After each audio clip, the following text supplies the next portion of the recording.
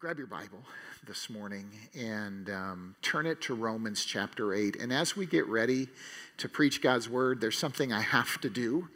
And maybe this is because I spent too much time in the military. Maybe this is because I'm getting old.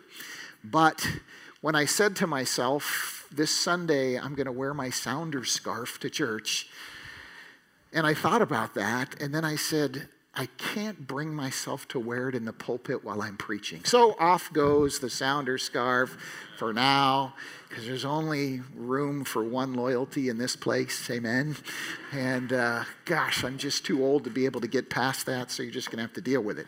Romans chapter 8 this morning, and we're going to continue our journey that we have been on these last 4 weeks called Rooted, digging into God's promises. And what we've been learning is that God has made some very specific promises to us that He invites us to plant our heart and our mind and our faith on. Some very specific promises that are meant to give us peace and courage in this life on our journey home. We've also been learning, equally as important, that there are some things God has not promised. There's a lot of urban legends out there about what God has promised. And a lot of them are passed around in Christian circles as if they're true, even though they're not. And the devil loves that, because if he can get you to believe God has promised you something He hasn't, then when that doesn't come true, who do you feel betrayed by? And so in this series, we've been learning what God has promised and what God hasn't promised.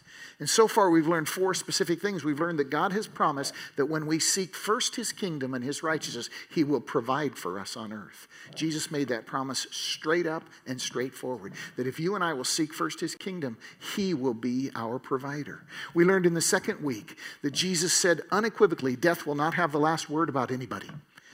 Death will not have the last word about you, those you love, about anybody. Jesus will have the last word about all of us. And we learned in the third week that the key to living with a peace that passes understanding is to be regularly, in a disciplined way, giving personal thanks to God for all the blessings that He fills our life with. The Bible says we can overcome anxiety and worry if we will practice the habit of prayerful thanksgiving. And that's a promise God gives us. We learned that in our third week. Last week, we learned that God also promises judgment with justice in this world. That He will come and undo what has been done wrong. That He will come and make right what isn't right.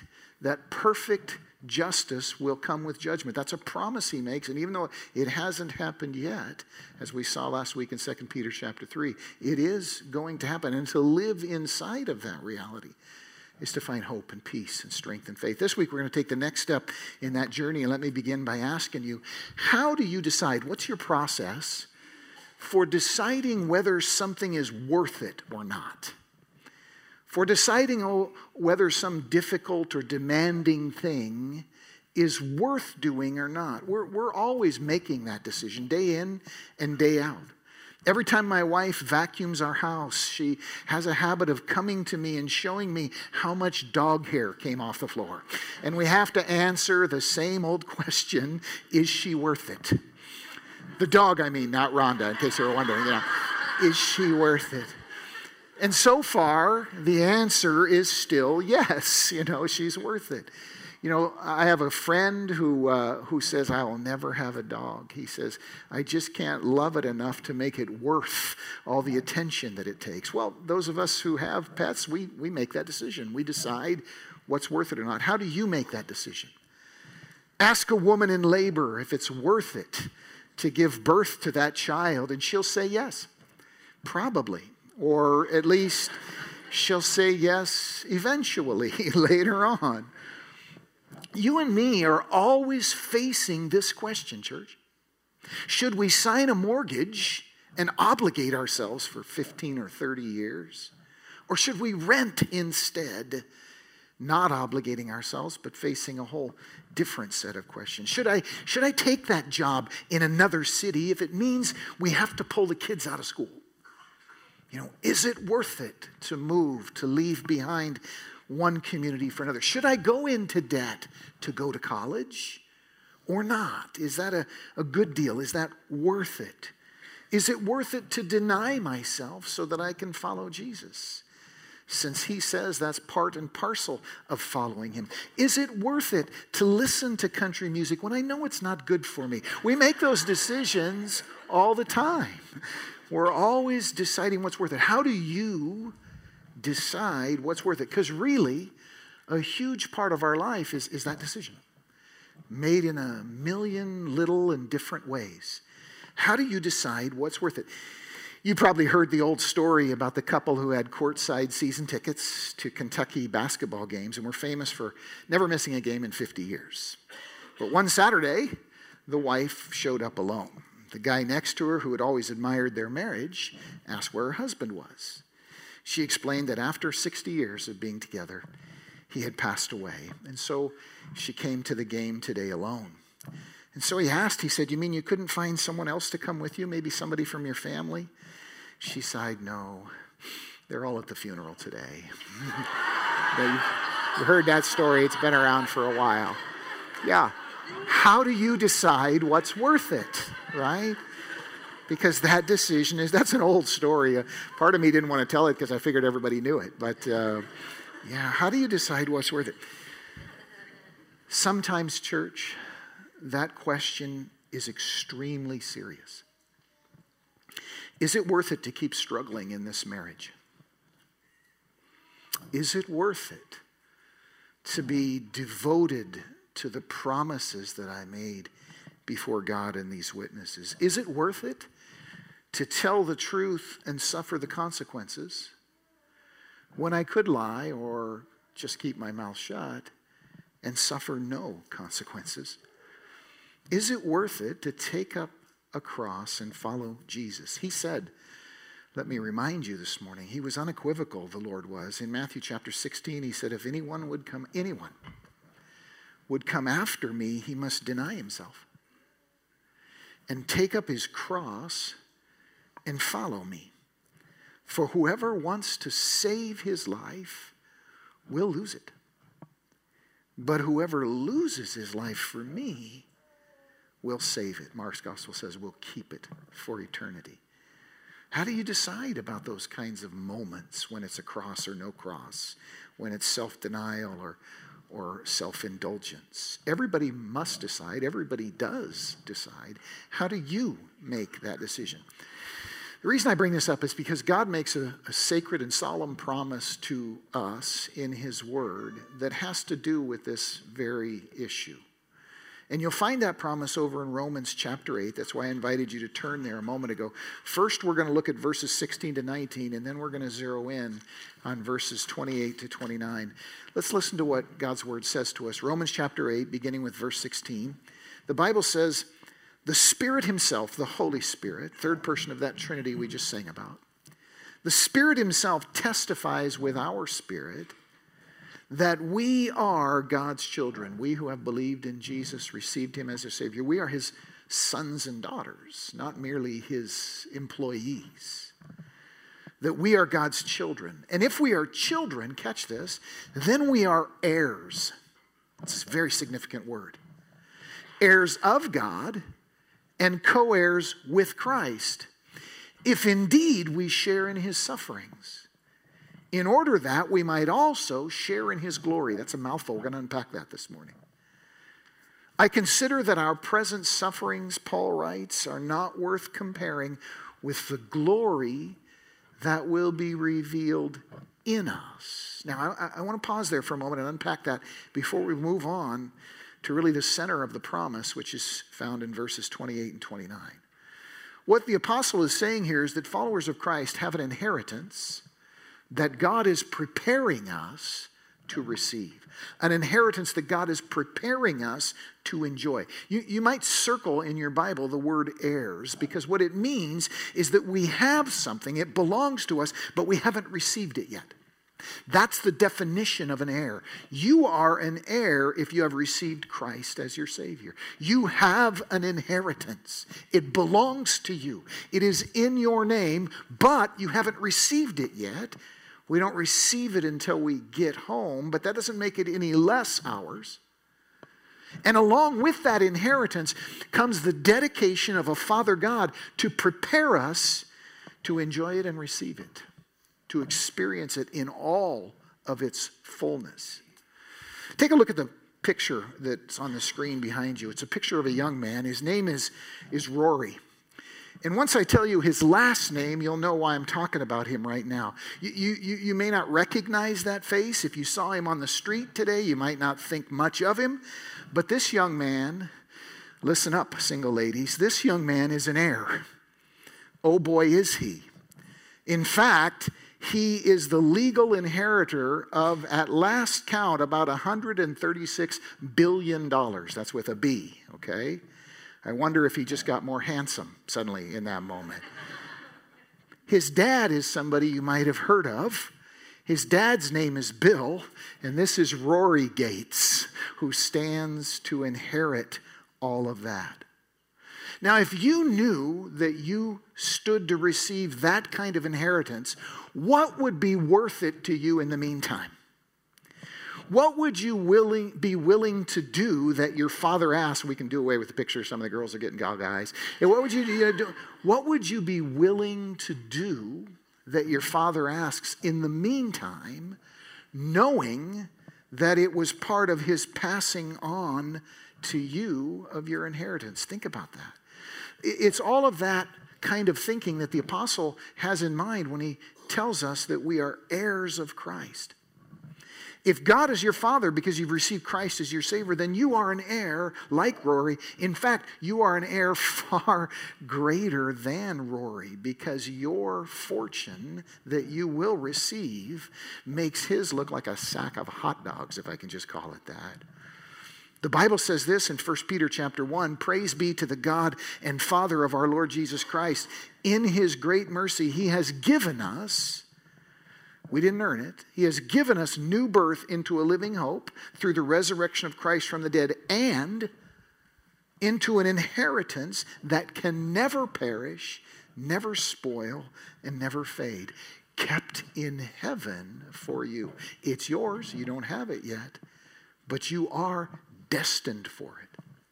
Think that through. An inheritance is something that is yours now, even though you haven't received it yet. So many people judge themselves or others in terms of what we have or haven't received now. That's a mistake.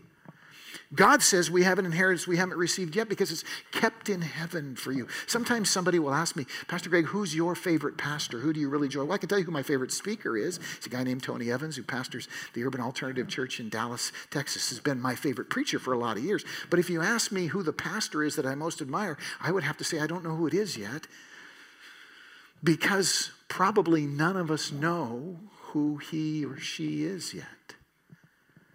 Because true greatness isn't always immediately evident. I think when we get to heaven and God passes out rewards, like 1 Corinthians chapter 3 says he's going to do to believers in particular for the way in which we've chosen or not chosen to serve his church, we're going to find that the most amazingly rewarded person is somebody we never heard of. The media didn't notice. They didn't sell a lot of books. They didn't get a lot of attention. No. But who they were is so precious in God's eyes that even though we don't see them having received the inheritance now, it's coming.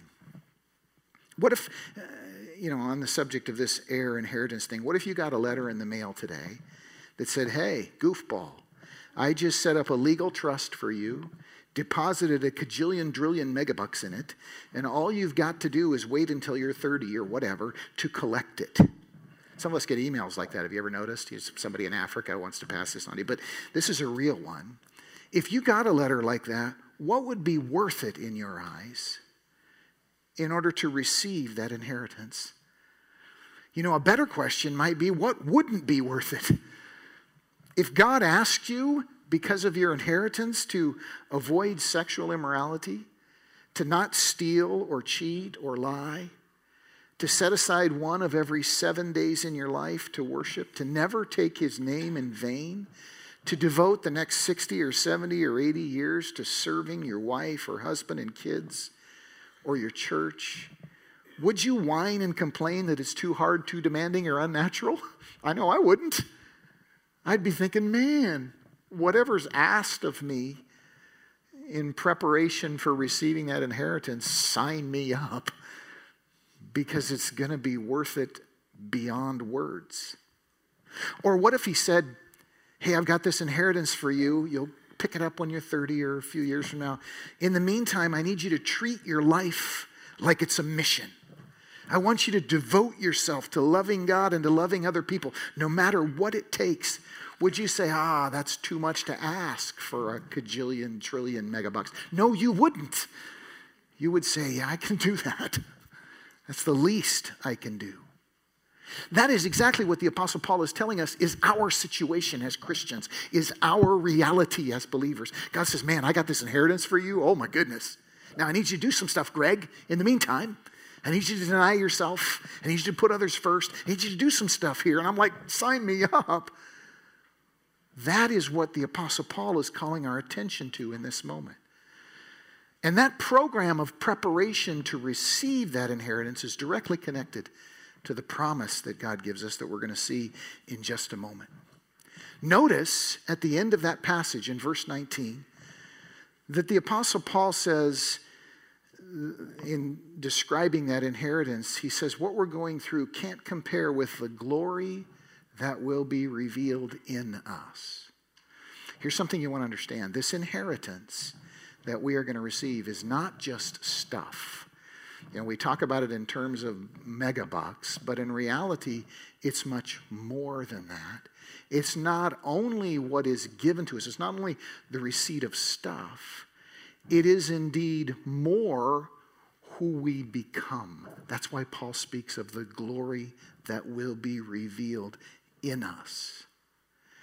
And life in the meantime, as we're going to see in this promise, is all about being prepared to receive and enjoy that inheritance in its fullness. The greater part of it is who we are becoming, the glory that will be revealed in us. Your life looks different when you stop asking God, why is this happening? And start considering whether what's happening is worth it or not in light of your inheritance. You see, being an heir means having an inheritance, and it means being prepared for that inheritance. Let me explain.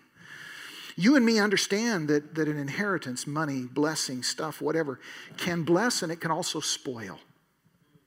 An heir can be an amazing steward, or an heir can be entitled and spoiled. If you're wise, you're a little bit intimidated by the thought of a Father God handing you a huge inheritance, because it means that the bar for your performance and mine has been raised. It means now we are called to live up to that inheritance. It means now more will be asked of us in light of what we're going to receive than will be asked of those who aren't receiving the same. In other words, that we will be brought into a preparation in order to share in that inheritance. Look at verse 17 again. If we are children, then we are heirs, heirs of God and co-heirs of Christ, if indeed we share in his sufferings, in order that we might also share in his glory. In other words, the inheritance is not merely like winning a lottery where you just get a bunch of stuff for nothing. No, God says, I'm going to give this to you personally, Greg, and so I'm going to prepare you for the experience of receiving and using that inheritance. Church, understand something. God's word tells us that Jesus himself, the firstborn among us as sons and daughters of God, Jesus himself was made perfect through suffering. Listen to what Hebrews says. Chapter 2, verses 10 and following. In bringing many sons to glory, that's us, it was fitting that God, for whom and through whom everything exists, should make the author of their salvation perfect through suffering. Both the one who makes men holy and those who are made holy are of the same family. And because we're of the same family, because we have the same Father, we get the same parenting. Grasp this, church. You see, God, in promising us an inheritance, also promises to prepare us for it. He promises, in fact, to use every part of our earthly lives to prepare us for the receiving of that inheritance. And that is what he is doing in your life right now and in my life right now. He is not causing every circumstance that occurs in our lives. Very often we cause them ourselves, or they are caused by others. But He promises to use every single thing we go through to prepare us for that inheritance, to build that inheritance not only on the outside of us, but on the inside of us. Grasp this. Our world is filled with silly and juvenile and demonic ideas to the contrary. We say things like, YOLO, you only live once. What a lie. That's not true. Every one of us is headed out of this life and into the real one. We say it's better to burn out than fade away. Nonsense. God says that we are going to live forever. We say live for today because tomorrow might not come. Baloney, tomorrow is coming. And it changes everything when you understand that you are being prepared today for an inheritance that you will receive tomorrow. Stay the night, baby. We don't know what tomorrow brings. Lies, lies, lies. And God wants to reorient your thinking and mine to understand that the inheritance that we're waiting for will make anything we could have had in the meantime seem like nothing. In fact, He says it's not worth comparing. But along with that inheritance comes a preparation. If you were going to hand off $130 billion to your teenager, you would suddenly have an agenda in your teenager's life. Because you would understand how important and needful it was. You would recognize, oh my goodness, my child could be destroyed by that unless I prepare them for it.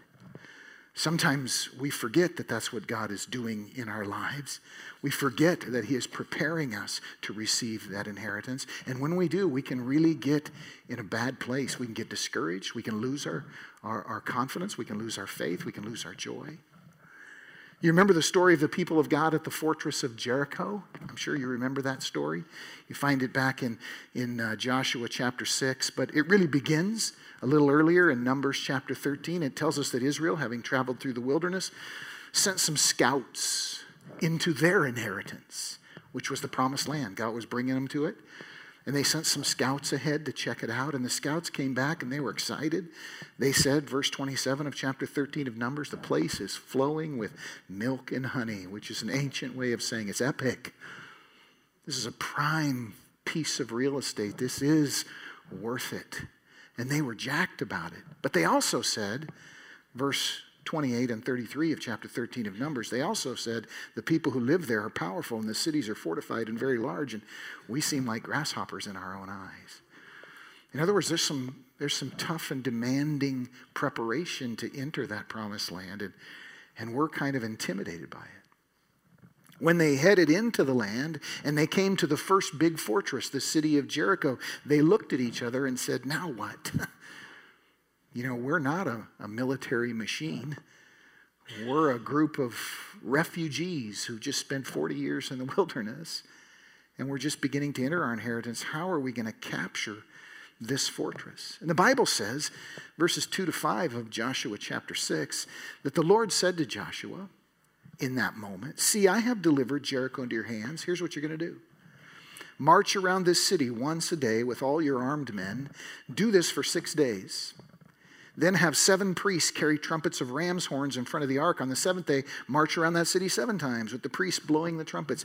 And when you hear them sound a long blast on the trumpets, have all the people give a loud shout. Can you imagine what it was like when Joshua had his first staff meeting after God gave him those instructions? And he said, here's how we're going to do this, fellas. Can you imagine what you would have thought in that moment? What, we're going to march around it once a day? Shouldn't we make plans to attack? Shouldn't we start building siege engines and digging tunnels and training our guys up? Shouldn't we do that? Joshua says, no, we're going to march around it once a day. Well, okay, I could see how that might be a morale boost. Maybe we're psyching ourselves out. But then he says on the 7th day, we're going to march around it 7 times, and then we're going to blow a bunch of trumpets. Excuse me, question. How is this supposed to work? And in that moment, they faced a crisis. The crisis was, am I going to believe that God's at work in this or not? You and I face the same crisis every single time we're called to deny ourselves. We're called to take up our cross. We're called to decide if something is worth it. We are facing that same moment. Now, you know the end of the story. Israel did exactly what God had told Joshua to lead them in, and on the seventh day, the walls miraculously, supernaturally collapsed and the city was captured. But don't forget that before that were 7 long days of preparation. 7 days of people saying to themselves, am I going to do it this God's way? Or am I going to quit? Or am I going to try to do it my way? And that same challenge remains for us day in and day out. Sometimes we look around at our own lives and we say, God, I don't see how this leads to that. But God promises that it does. Here's the promise that we want to center on this morning, the solemn and sacred promise that God gives you and I. And it's found in verses 28 and 29 of Romans chapter 8. Here's what God says to you. And we know that in all things God works for the good of those who love him, and who have been called according to his purpose. In all things in your life, Greg, in all things in your life, God is at work. And his purpose is in verse 29. For those God foreknew, he also predestined, catch this, to be conformed to the likeness of his Son, to become more and more on the inside like Jesus, that we might be the firstborn among many brothers. See, that's the connection back to verses 16 to 19 where it speaks of the glory that will be revealed in us. See, here's the promise. There's stuff that happens in your life and you say, God, I don't know why this is happening. And if you follow that train of thinking very long, you can talk yourself right out of following him. And knowing that, he gives us a promise. He says, Greg, stuff's going to happen in your life that you're not going to understand. You're not going to know why it's happening. You're not going to know why I'm allowing it. But I want to make you a solid promise, Greg. I will use everything that happens in your life to shape you into the image of my Son. And church, once you receive that promise and once you believe that promise, you will find inside of yourself an ability to overcome that you never imagined was there. Because you say to yourself when it gets hard and when it gets blessed, you say to yourself, God is at work in me. God is conforming me to the likeness of Christ. God is preparing me to receive that inheritance, not only on the outside, but on the inside. What we become, friends, is always more glorious than what we get. And that's what God is focused on. Let's take just a minute to understand this. Some of us think that if things are tough in our lives, we're not doing something right.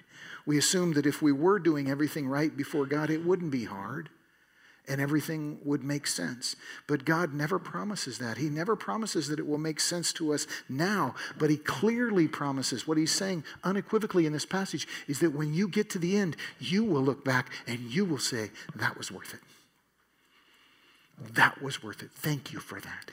Church, this is a promise that is intended to anchor your soul. I don't know what you're going through right now, but all of us are going through stuff. And God says that he's at work in you, in it. Again, understand, he doesn't cause all the circumstances. Some of them are caused by our own failures. Some of them are caused by the wickedness of people around us. But he says, Greg, no matter what happens, I'm going to use it to make you more and more like my Son. I'm going to use it to transform you in ways that will cause you to say, when the process is done, it was worth it. I often, when I think about this, I often go back to my time in boot camp. That was miserable.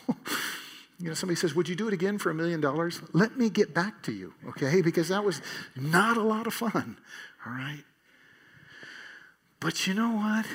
At the end of it, I looked back and I said, wow, I don't know that I could have learned some of those things any other way. Yeah, that was worth it. That was worth it. Now, why don't you go do it next? Because I've already done it. I'm done. I'm through that, right? But that's the reality that God is talking about in this promise. And this is important. We're almost done this morning. You know, some people live with a kind of bitterness because they don't understand how God is using the tough stuff they're going through. And in that moment, they have a choice. God, I don't understand it, but does that mean it isn't happening? God says it is. God says, will you believe my promise that I'm at work in it? That will set you free from that bitterness. Listen to how the Apostle Paul addresses this subject in other places. For example, in Romans chapter 5, he says, we rejoice in our sufferings because we know that suffering produces perseverance, perseverance character, and character hope. James says the same thing. He says, consider it pure joy, my brothers, whenever you face trials of many kinds, because you know that the testing of your faith develops perseverance. And perseverance must finish its work so that you may be mature and complete, not lacking anything, so that glory will be revealed in you as the greater part of the inheritance that you promised, that you have been promised. I mentioned birth pains at the beginning this morning. When a mom-to-be goes into labor, there's this part of her that's thinking, what am I doing here? Why did I agree to this? And she looks at her husband and says, what have you done to me? But her groaning doesn't mean something's wrong. It means something's right. Jesus put it this way. He said, a woman giving birth to a child has pain because her time has come. But when her baby is born, she forgets the anguish because of the joy that a child is born into the world. In other words, at the end, she says, okay, that was worth it. Okay, that was worth it. So will we. That's the promise God makes to us. In whatever's going on in your life, he says, I promise you, I am at work in it, and I will use it to transform you, to grow you, to increase you until you're able to look back when it's all behind you, when you're receiving that inheritance and say, man, that was worth it. The promise God makes is that you will feel that same kind of joy and satisfaction. It's Veterans Day weekend. No soldier will volunteer to get shot or blown up or burned or killed for fun. But a whole bunch of them volunteer for it every single day of the year because they know that it would be worth it to save a life or to protect freedom. And in the same way, God invites us to understand that we will say it's worth it. That we will say that what we went through was worth it because it transformed us. Let me finish this morning. You know, when I was younger, church, if I can just be personal and transparent with you, when I was younger as a believer, young as a minister, I desperately wanted to be able to lay my hands somewhere in my life on a father figure. My grandfather, who was so significant to me, didn't outwardly or openly share my faith, and so it was tough to have that connection. I wanted a spiritual father figure. I prayed for it. I hoped to find one at Bible college. I hoped to find one in my senior pastor when I became a youth pastor for the first time. I was looking around for that figure anywhere and everywhere. And so many times I cried out to God and said, God, please send that person. And he didn't. Over and over and over again, he didn't. And that was hard for me. I said, how come I see other guys, they have these mentors? God says, I'm not going to give that to you. And I agonized over that and I hurt over that until bit by bit, piece by piece, as the years went by, God said, Greg, there's a reason I'm not going to do that. It's because I want you to know me as your spiritual father figure. I want you to know me as your dad. And if I give you somebody else, it'll get in the way. It will actually reduce it. Can I tell you that now, all these years later, I look back and I am so thankful that he never answered that prayer. Because in fact, through all of that journey, he was at work shaping me into the image of his son. And in the same way, he's at work in your life. You look around and you say, God, why is all this happening? And God, this can't be helping. He says, I promise you that in all things in your life, I'm at work, shaping you into the image of Christ and bringing you, when you get home, into that inheritance. And you're meant to rest in it. Can I invite you to bow your heads and close your eyes this morning? Maybe you're here today and there's stuff going on in your life that you don't understand. Why is my marriage hard? Why are my kids behaving this way? Why is work such a challenge? Why is it so hard to find a home in a local church? God says, I'm at work in it. He promises you, I'm at work in this stuff. And I will bring you to a place where you say, okay, that's worth it. What I learned, who I have become, that is worth it. Thank you, Lord. Thank you, God. That's his solemn promise to you, that in all things God is at work in those who love him. Lord, we thank you this morning for your word. God, teach us to rest in it. Teach us to take that promise in and hold on to it. And let it transform us. We pray for that. We ask it this morning in Jesus' name. Amen. Amen. Would you stand with me, friends? Yeah. Yeah. Sometimes we're not going to understand, But God says, I'm at work in it.